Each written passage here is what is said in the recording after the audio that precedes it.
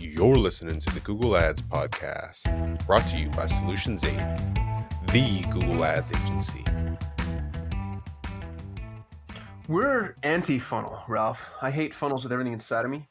And I'm joking. No, I don't think that funnels are dead. I just don't think that they're the ubiquitous truth that marketers have made them out to be. Like, it's weird because they almost feel like, oh, you can't drive traffic without a funnel. And in my opinion, you need an excuse to have a funnel. It's not the default. And some of this might stem from the fact that you and I just serve different customers, is my anticipation. I know I definitely fish in a smaller pond than you do, but we've got professional services, local services, e-commerce, SaaS, and those engagements, when somebody's shopping for that type of service, it takes time. And it takes multiple touches, and it takes multiple narratives, and you want them to self-direct. And a funnel doesn't allow for that. A funnel is a squeeze page per se, but I think funnels use squeeze pages as part of the scaffolding. I just don't think that our customers like to be squeezed when they're shopping for especially higher end services. So the way that I'd build the fork in the road is if you have something that's an impulse, something that can get a quick, easy opt-in, then a funnel starts to make sense. If you have something that's, I don't want to use the term high ticket, but longer sales cycle, maybe higher end product or service, I think you need a more robust web presence that someone can engage with on their terms at their point of where they are in the sales funnel. You know what I mean? Like contextually, because there's your funnel that you've built, the technical deployment of pages. And then there's the sales funnel that we always talk about: awareness, consideration, interest, intent, et cetera, et cetera. So wherever they are in that phase, I think that we need to make sure that we have content that's accessible to them.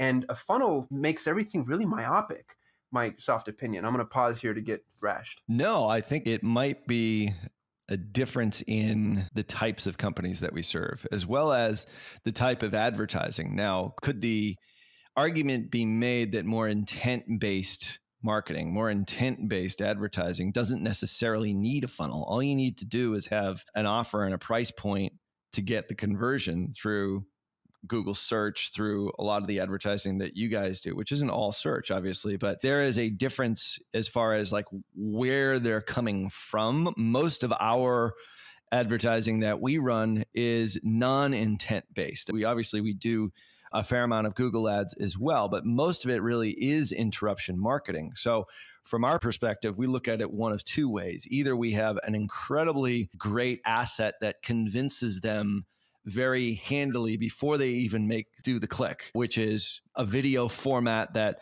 we either have perfected through our agency or it's some other type of asset. But anyway, or the offer is so low priced, there isn't a whole lot of selling that really needs to go on. I'm just going to say, for the sake of argument, in the news feed, which is basically when you're running Facebook ads, let's just say that's where they're seeing you.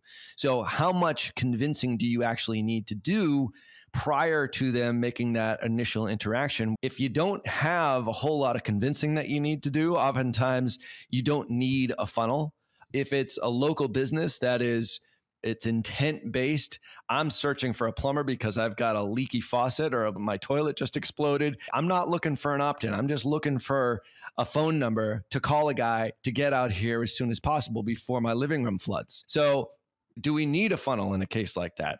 No, you probably do not. But your types of customers, a lot of the folks that you serve might be in those types of areas. So this whole funnel discussion is a bit irrelevant. I would say this, however, though, is that not in all cases in intent-based advertising is it always looking for the sale immediately. There is value in having the email, collecting the email and the information, and having a follow-up sequence, because not everybody is actually going to do what you want them to do, even if they do click on one of your intent-based ads. I totally agree. So one of the things that we do with clients is, as somebody travels down a page, and I really love long-form landing pages, incidentally.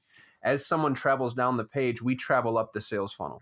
So when you're at the top of my page, you have a bottom of the funnel offer. It's buy now, convert, schedule, whatever. And then as you travel down the page, the assumption is you haven't opted in. So whatever I was offering you isn't of interest.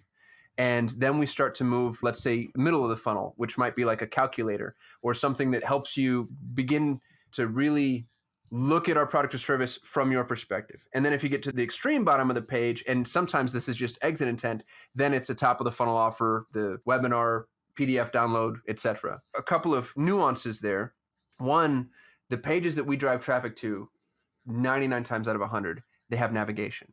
And I think that's a really important distinction, because when you have a page that lacks navigation, you're inhibiting somebody from traversing throughout your site and also intrinsically qualifying themselves from an interest-based perspective. If they're on one page, imagine watching that person browse.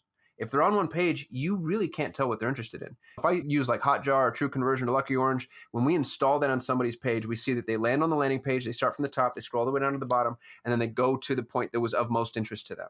They're looking at the entire page. I can't really tell what they're interested in. If I have navigation, and now all of a sudden, for the majority of our clients, the second most trafficked page they have is their About Us page, because people want to see mission, vision, values. But you go to the About page, or you go to the pricing page, or you go to a specific services page, and now each of those visits is a data point. And that's data that funnels don't have to give us, and it's data that we can optimize towards. They're qualifying themselves, especially if your site's built in such a way that lends itself to this type of journey. You're collecting information that you just wouldn't be able to capture inside of a funnel. Thanks for listening to the Google Ads podcast. For more ways to grow your business with Google Ads, you can subscribe to the Solutions 8 YouTube channel. If you enjoyed this episode, please share it with a friend. And if you'd like to work with the best Google Ads agency in the world, you can visit Solutions 8 at sol8.com.